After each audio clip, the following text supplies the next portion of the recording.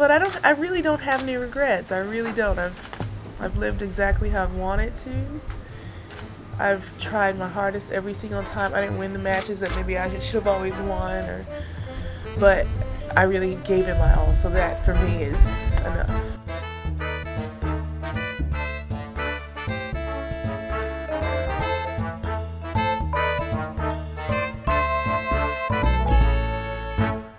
Hi everyone, welcome back to The Body Serve. I'm James.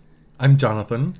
We're back within a week of our last episode because we're going to be out of the country for a little while, and we didn't want to leave you high and dry, and we weren't going to have time to do a really good WTA season wrap. We just didn't have the time to prepare, so we're going to, put that on hold for about a week. I don't even know where to start. You made that sound way more exciting than it actually is. It's not like we're going on some big gallivanting excursion. We're going home for Thanksgiving. Yeah, it's a big deal because we haven't spent a holiday with our family in the U.S. since the pandemic began. Mm-hmm. So it is a big deal. It is leaving the country, technically. It is only about 3 hours drive around Lake Ontario. I'm just saying you could have said we're just going home for Thanksgiving. My voice is a little bit deeper than normal because we're improvising with the time of our recording. I still have to go to work today. Mm-hmm. This is probably one of the earliest we've ever recorded in a day before. We're also back so soon because there are a couple of follow-up things from our previous episode that are timely that we needed to talk about. The first is that we have officially launched our GoFundMe campaign, which we will be leaving open for quite a while, like we did last time. We are asking for contributions, tips, if you have, been a listener of the show, if you've appreciated what we do. It honestly helps us, with practical things like traveling and equipment and stuff like that, and is kind of just a way to... I'm sitting beside you and you seem a little bit lost for words. I will direct the listeners to the copy that you wrote. Mm-hmm. I'm much better at writing. For the GoFundMe. It was excellently done. Oh, thank you. It's very awkward to talk about these things. Yes. In that copy, you delineated the things that we've accomplished that we're proud of over the last 2 years since we last held a GoFundMe. Mm-hmm. Some of the episodes that we did, and we've attached a couple incentives like the last time. Tiers, if you will. If you donate $150 or more, then you are eligible for a personalized illustration from Tom Humberstone, who has designed all of the BodyServe graphics that you may see associated with us. Unfortunately, as of right now, those are all claimed. So that was a bit of a misleading intro there. Thank you to those who've already donated. But if you do contribute at that level, you will get a very special BodyServe swag bag. And then if you contribute $100, then you're eligible for a raffle of sorts to get one of those BodyServe swag bags, but it's not guaranteed. Mm-hmm. And anyone who donates $50 or more will get a postcard. We have new postcard designs. They will be written and signed by both of us. Mm-hmm. As well as a newly designed, for the first time, BodyServe bookmark. Both the postcard and the bookmark are I just don't have the bandwidth themed. Mm-hmm. I saw that magnet pop up on our fridge today. It looks good. So the campaign will be running for a while. It'll be open, no rush. Thank you so much to everyone who's contributed already. The link will be, in our link tree on Twitter and on Instagram. And you'll also link it to this episode as well in the notes. Indeed. We're both here sitting trying to figure out a transition here because the Peng Shuai story has not gotten any better, despite the very best/worst efforts by the Chinese government. Mm-hmm. Last week when we recorded, the WTA had just released that statement calling for a full and transparent investigation. Steve Simon had been quoted in the New York Times threatening to pull the WTA's business if something wasn't done. And the noise just got louder and louder. Mm-hmm. And it really, over the next day or so, it's been, 6 days since our last episode. The story has blown up in ways we did not fathom. At the time, the WTA Finals was going on, and a lot of folks were looking for some kind of demonstration or statement being made in association with that tournament. Be it at the trophy presentation, be it from one of the all-time greats that were on site. Martina, Chrissy, and Billie Jean King were all there. That didn't happen in direct connection with the tournament, but as soon as that tournament was over, boy, let me tell you, the tournament ended Wednesday night. Thursday, the WTA launched a full-on media offensive on CNN. Steve Simon gave an interview with Erin Burnett on her show. It was covered in subsequent hours on Anderson Cooper. Chris Cuomo spoke with Pam Shriver. 3 straight hours of programming on CNN featured the story. I gotta say, Steve Simon's interview with Erin Burnett was impressive. And, you know, he has taken a lot of flack on the show in the past. And now that I've seen him speak on this, I think maybe part of the reason is that he has been not very visible before. I haven't really heard him talk that much, ever. And I thought he was impressive, surprisingly forceful. The messaging from the WTA has been shockingly straightforward as far as the realistic threat to pull their business from China. Now, whether or not this will affect China in any way or move this case forward remains to be seen. Obviously, tennis has much, much more to lose in this situation, but the fact that they're even going there is important for fans of the game, for a league that represents women. It's important and almost necessary. To your point about not having ever really heard from Steve Simon before, there's kind of a historical grounding of him as kind of a background figure. And the thing that comes to mind is, do you remember that story where he was overheard on a phone conversation in an airport? And then that story was leaked by somebody who heard it? Yeah, he was, supposedly Serena Williams called him directly, right? Yeah. And I mean, that I feel like that prior to now is maybe unfair, probably definitely unfair, but that's the type of image and thinking of Steve Simon that a lot of folks had. Because I feel like everybody knew Stacey Alister. She was very visible, and maybe this is just a function of him being an older white man representing a woman's international sport. Maybe he doesn't feel he needs to be in the spotlight, but it allows people to blame you for basically everything.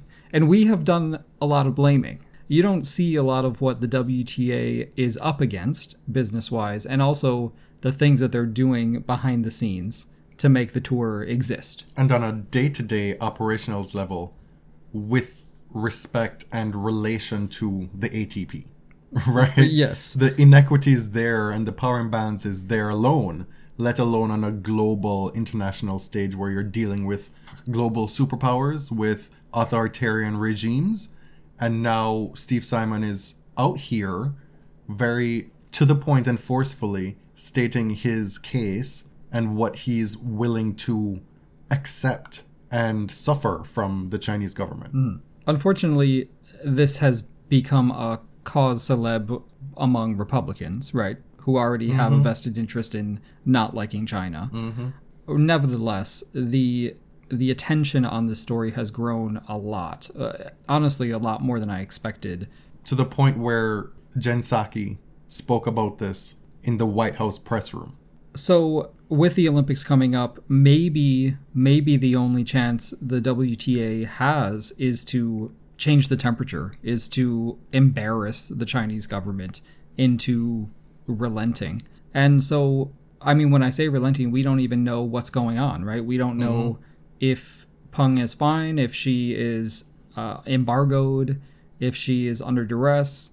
The Chinese state media has released a few things over the past few days that are almost more chilling than them saying nothing at all. We have still yet to receive video with corroborated timestamps to show that this is Peng moving in real time today. Right. So they released a video of her out to dinner in Beijing. They said it was recently. And it was just to prove that, hey, everything is fine. Okay. Somebody in the video mentioned the date, allegedly. Right. Fine. And even if it is, it doesn't exactly prove everything we need to know, right? These events can be orchestrated. She's been seen at a youth tennis tournament, allegedly. Again, photo ops. And then the part that this is the kicker. The kicker, but also the part that's most disheartening for me. Today, the fucking IOC, like a scourge on humanity. To this point, it was the WTA against the Chinese government. Okay? We know that. With the Olympics coming up, one of the few organizations outside of a government that could really materially move the needle on this issue was the IOC, given the ghastly power and influence that it holds. Peng being a former Olympian, one of their athletes, somebody who's competed on the IOC's greatest stage. Today, we have a propaganda statement released by the IOC where its president is shown allegedly fielding a 30-minute video call with Peng in that same, what looks like a bedroom with scores of stuffed animals. This is a stunt. It's a stunt because there's no video. If you had a video call, let's hear from her. Why can't we hear from her? But now what we know is that the IOC is in lockstep with the Chinese government on this. They are willing to be the wingman to have this story go away and have them be able to continue their own business as usual. Yes, because if there's one thing the IOC is going to do, they are going to cover over human rights abuses in countries where they're hosting Olympics. Mm-hmm. And do you know how they like to repeat this bullshit about how sport should be free from politics? What are they doing right now? What exactly is that? Yeah. So, we've had a few kind of orchestrated appearances, and they very well may be her present day doing these things. But what does it mean? Why hasn't she been able to post herself? She's, in the videos, she said she's shy and private and she doesn't want to post. Something drove her to post this incredibly courageous statement about being assaulted. Now that people are wondering where she is, the only thing we can get is these orchestrated photo op stunts released by Chinese state media. What is going on? The IOC played along today with this press release, but nowhere in that press release did they acknowledge why we are where we are. Right. What is the precipitating moment or cause, the thing that set off this entire chain of events? Mm-hmm. That was not addressed at all. And for Steve Simon, he said, it's not enough to know that Peng Shuai is alive. That's not what this is all about in its entirety, to have things carry on as usual with their business relations with China, having the WTA operate in China. He wants her accusations of sexual abuse acknowledged, investigated fully. Mm-hmm. And it's clear that that is not happening and likely will not happen by the Chinese government.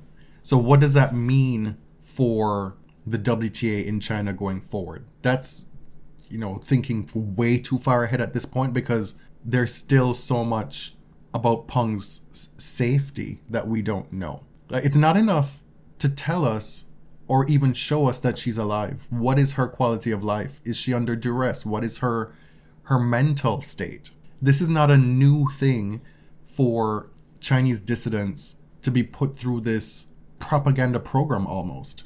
And it may be that she is technically free and living at home, but disallowed from making public appearances or posting on social media. That is very possible. We literally cannot hear her voice. We're not allowed to hear her voice. That is a bit on the nose when it comes to when we say stifling one's voice. They're literally doing that.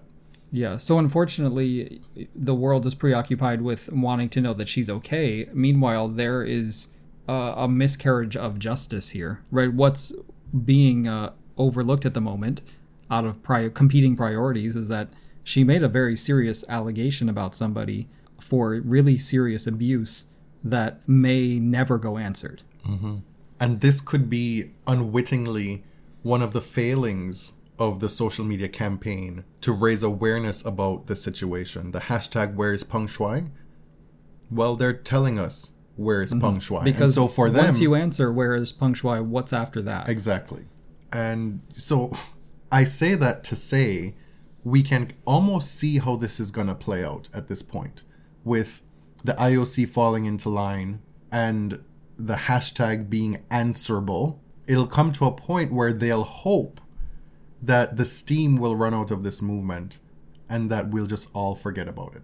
That's the playbook. And really, like, the bottom line is that there is so little that we can do, and there's so little that we understand about what's going on within China. So, like, I don't know what the only answer we have is to keep talking about it. And the only answer that the WTA has is to stand in what it said that they will do. Mm-hmm. Because if it continues as it is, and there are no meaningful concessions by the Chinese government, if they do not accede to what Steve Simon wants, how can you continue to play tennis in China after what's happened thus far and what you've said? It's an untenable position. As we mentioned, this story picked up steam right after the conclusion of the WTA finals. Last we recorded, we had gotten to, the final? But hadn't recorded on what happened in the final. Yeah, we were one match short. Garbiñe Muguruza beat Anett Kontaveit in straight sets, and Garbiñe rises to number 3. Her ranking is finally kind of reflecting the type of year she's had. And she's such an interesting player because she can go through peaks and valleys, right? Her record at the majors this year didn't necessarily match what she accomplished on the WTA Tour. She reached 5 finals, winning 3 of them. She won Dubai, Chicago, and here the WTA finals. She lost to quality players at majors, but given her level this year, you'd think she would have done better. Mm-hmm. Her ranking is still a little bit inflated because she's still holding on to Australian Open 2020 finalist points, if I recall. Yes, lost to Kenin. Mm-hmm. And so you can make the argument that players ranked below her, even Karolina Pliskova, slam finalist this year, Krejcikova, definitely, Sakkari, 8 semifinals, Kontaveit, the year-end blitz that she went on. There are a lot of players who probably had better years, save for this one big win that Garbiñe had. But she's squarely a top 8 player on the WTA based on her performance this year. Oh, yeah. I mean, that's a little ungenerous, I think. Okay. Toward the beginning of the year, it looked like she was kind of on her way to being one of the best players of the year. And then that momentum stalled a bit. She got injured. And then it took her a while. She eventually won again in Chicago and then now again at the year-end finals. This tournament, in a sea of angst and worry and not knowing about the Peng Shuai situation, given that this tournament should have been held in China and it was a last-minute rejigging to get it to Guadalajara, the joy that emanated from this tournament, not just from Garbiñe and her joy in winning, but from the enthusiasm of the fans, it was an incredible atmosphere and just a stunning event. It was a smash. And they had, 2 months to put it together? First of all, I have no idea how they did that. But at the end of the year, often you get these muddy, sandy, slow-ass courts, and it really impacts the level of the game. And I think the excitement that the actual matches can generate. I remember a few of these years with the WTA finals in Asia, and these matches were just a slog. You get to have tennis outdoors at nighttime it was pretty cool there. A lot of folks were wearing jackets, but daytime heat being able to drink at a tennis match in November, a fast hard court. It made for exciting tennis. Yes, and these women were hitting in the final, were they not? You tell no lies. Garbiñe was, I mean, she managed to get a hold of the unforced errors. The swinging volley, not working for her. No, but it didn't. The backhand swinging volley specifically. Yeah, the net approaches were not cute, but she did not let it drag her down. Mm-hmm. There was one moment in that final where the camera work did such a great job, along with the commentator, of explaining how that shot can go wrong. They were able to capture her contact point and just how far behind where it needed to be. And that's why she spread it so far long. Mm-hmm. It would be nice to see some more traditional volleys from Garbiñe. It's not her thing, really, but I don't think she's incapable. I mean, who do we blame for that? Who are the historical swinging volleyers? Venus, Serena, and Maria? Monica? She did too. Oh yeah. Yes, the alpha and omega swinging volleyer. Her opponent in this final, Anett Kontaveit. Yeah, Kontaveit's past few months, you already know, is crazy. 29-5 since Cleveland. Cleveland was that tournament right before the U.S. Open that they held in the flats in downtown Cleveland. Just, popped up out of nowhere. And Kontaveit really wasn't doing much, right, for a while. And then she won this tournament and went on an absolute tear. In an interview with the WTA, she said the key was not overthinking it and having self-belief. It sounds very simple, right? When athletes are successful, the keys are pretty bare bones. It's sports psychology is always about like removing things rather than adding them. Somebody who's getting a lot of credit, and it's always impossible to say just how much they deserve, especially when it's a coach and especially when it's a man coaching a woman, is Dmitry Tursunov, who, if you recall, is formerly the coach of Aryna Sabalenka. Yeah, he's developing a very good reputation as a coach on the WTA Tour, and by all accounts, he's very well liked. The commentators say he's such a nice guy. He seems to have genial relationships with his players. This partnership is clearly working. To date. They always work until they don't. Well, right. I'm holding out hope that the partnership of Garbiñe Muguruza and Conchita Martinez extends into eternity. Right. Because do you remember what that was like? We were in press conferences with Muguruza and with Sam Sumik. That was not good. And you do see this repeated with Sumik's other relationships and with other coaching partnerships on the tour, unfortunately.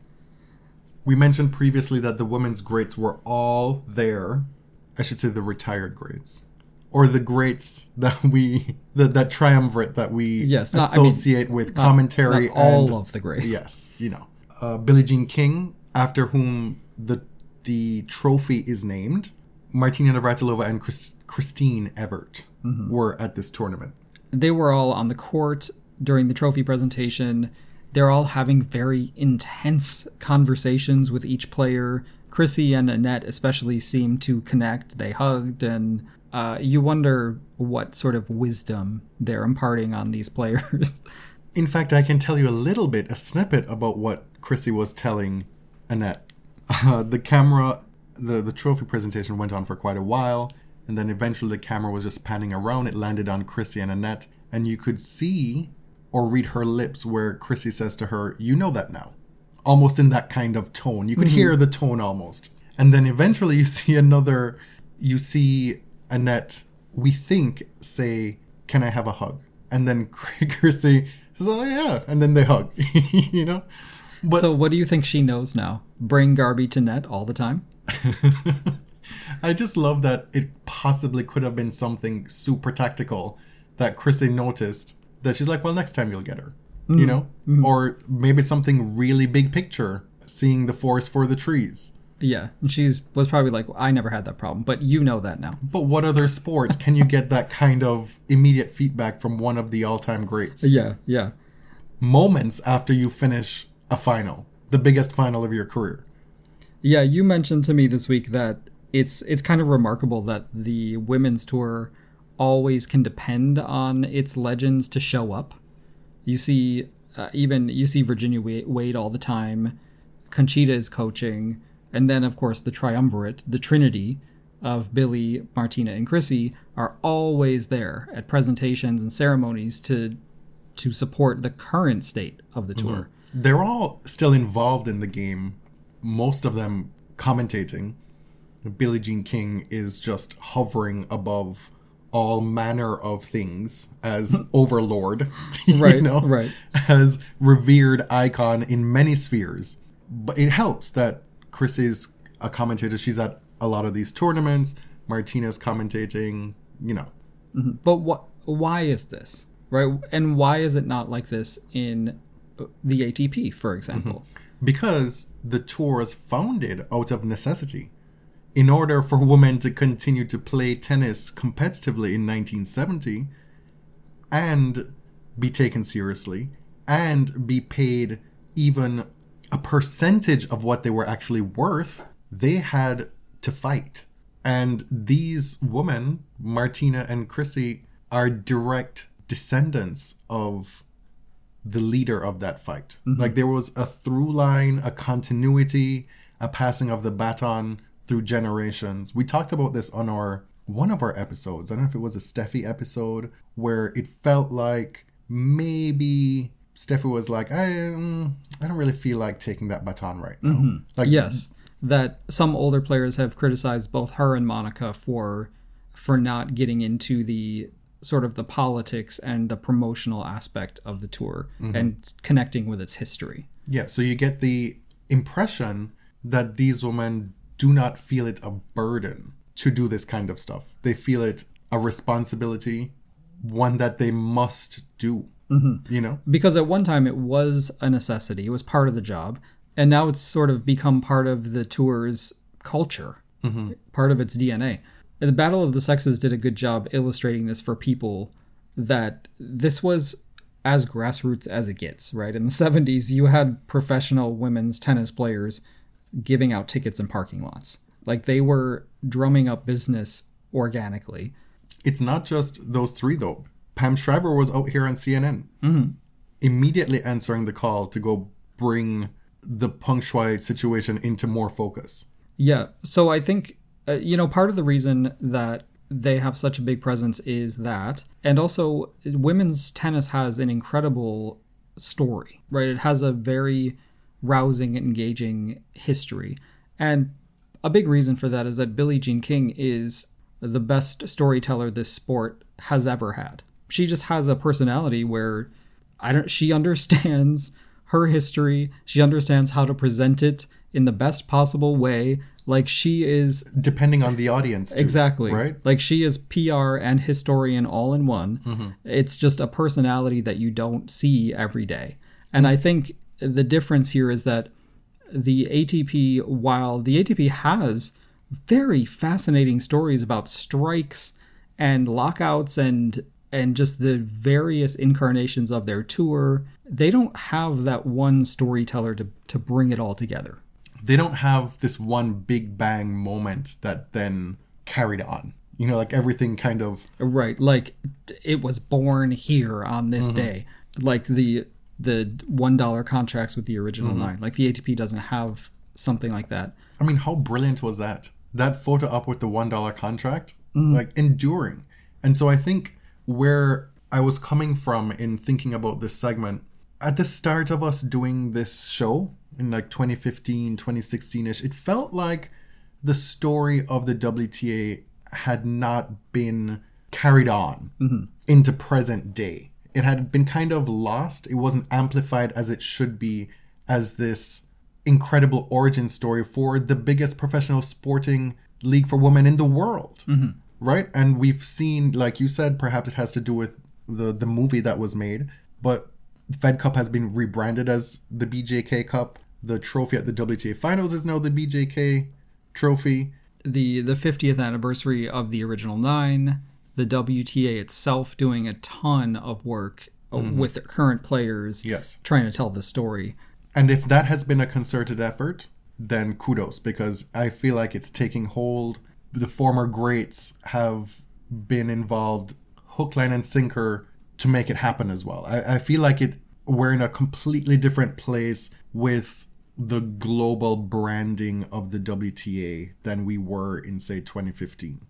Yeah. The myth making, and when I say myth making, I don't mean that it's false, but it's that Billie Jean and her contemporaries were able to create a mythology around women's tennis that I think very few sports have.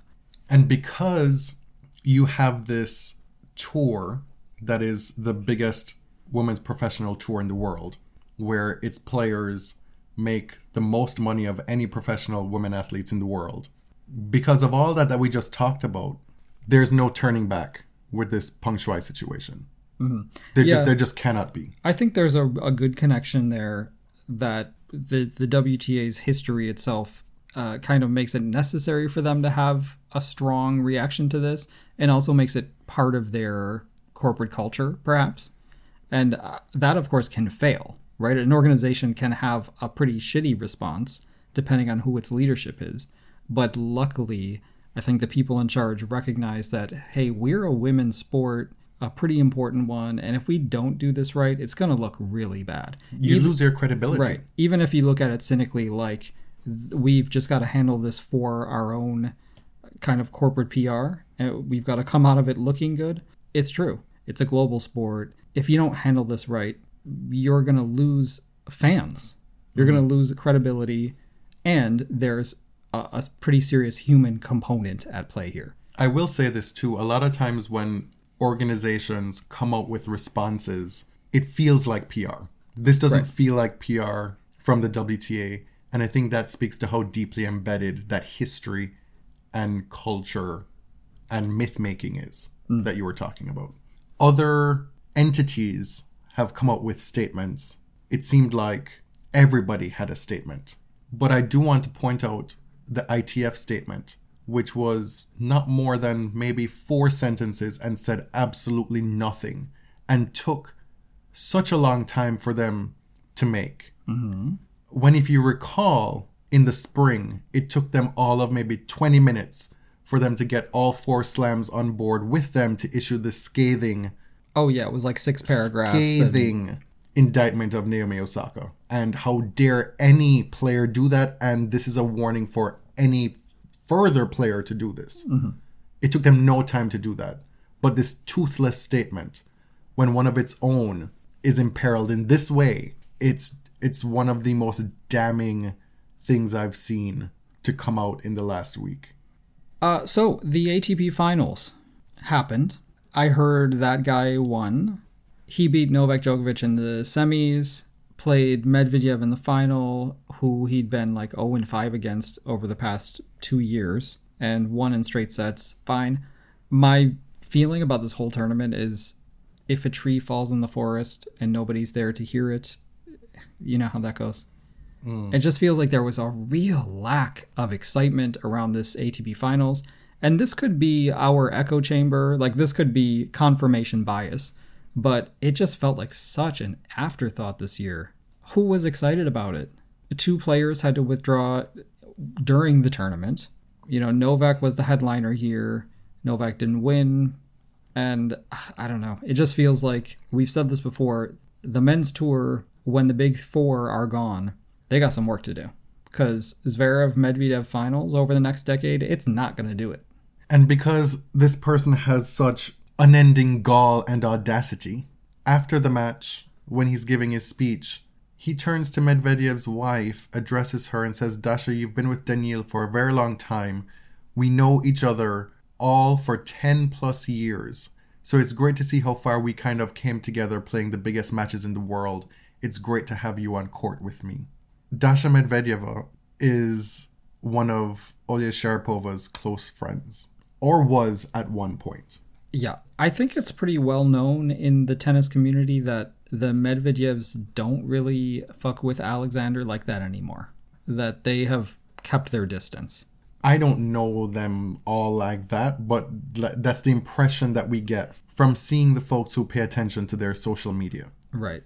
So for him to mention Daniil's wife in his speech is just, it's a whole other level. I mean, I saw someone the other day say that he's really good at compartmentalizing. And if we were dealing with a normal person, that would be the correct reading. But I just don't, it doesn't even appear he's needed to compartmentalize all that much. The vitriol he's getting, the criticism, the earned criticism he's gotten, and this negative attention seems only to have improved his tennis and made him even more defiant. So I don't know if that's compartmentalizing, because he doesn't really appear to be all that affected. Some of the things he said are deranged. I just can't fathom how somebody in his position does something like that. Like, that is wild to me. Yeah, or continues to move through the world as he does. So a great year. Won every final he reached this year. He has won this tournament before, so like literally nobody cares. Every year we talk about shortening the season, and every year it doesn't happen. And so we have these 2 withdrawals with Berrettini and Tsitsipas. It is no surprise that if you drive a car, say 100,000 miles in a year, it's going to need a lot of tune-ups. Is that a terrible analogy? I guess. It's like depreciation. It's going to break down. You know, it's just, and we're talking about human bodies here. It's just, I mean, we take for granted that they're superhuman, that they have these incredible bodies that can withstand all this physical pressure and tension, but it does not logically make sense for these players to show up at the year-end tournament and play their best tennis. Tennis players are carrying injuries constantly. They just happen to experience pretty bad injuries. You know, that if they continued playing, it risks making worse, or it's too painful to continue. But the normal state for a tennis player is probably playing with pain, at least a little bit. The latest from Nick Kyrgios is that the French Open should be banished. Oh, it's the anti-clay agenda. I feel that we've heard that before. It's the anti-clay agenda continuing. And I mentioned that because he came after Casper Ruud earlier in the year. And there was this narrative building around Ruud that he was a clay court specialist. Dare I say even a clay court vulture. And that's why his ranking was so high. He has shown himself more than being capable on hard courts at this point. Yes. He won San Diego, and he beat Rublev and Norrie here. People felt because he won those titles during that Olympic swing that was illegitimate, that his ranking was inflated. But I think he did well to back up his ranking here, making the semifinals. Medvedev once again,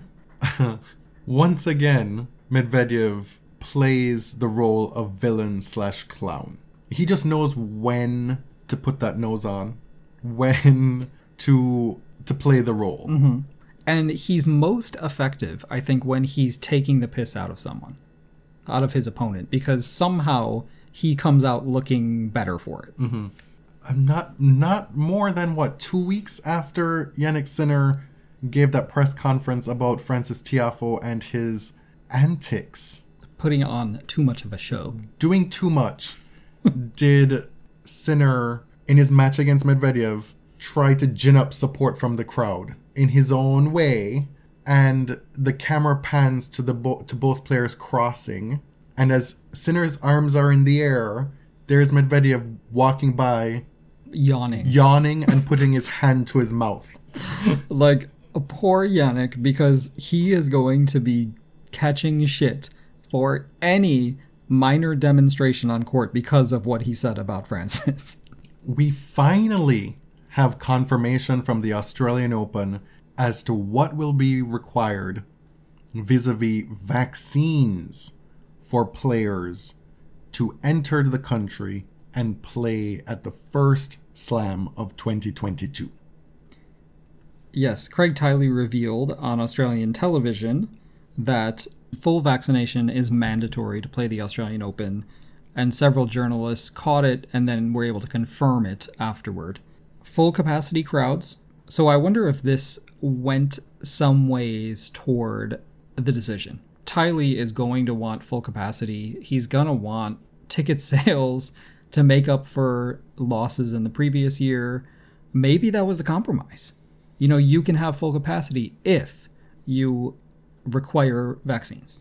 We've seen this all over the world in various settings, whereby at some professional sporting events, crowds are required to be all vaccinated, but the players aren't. We've seen it in restaurant industries here in Canada, whereby patrons are required to be vaccinated to enter a restaurant, but staff is not.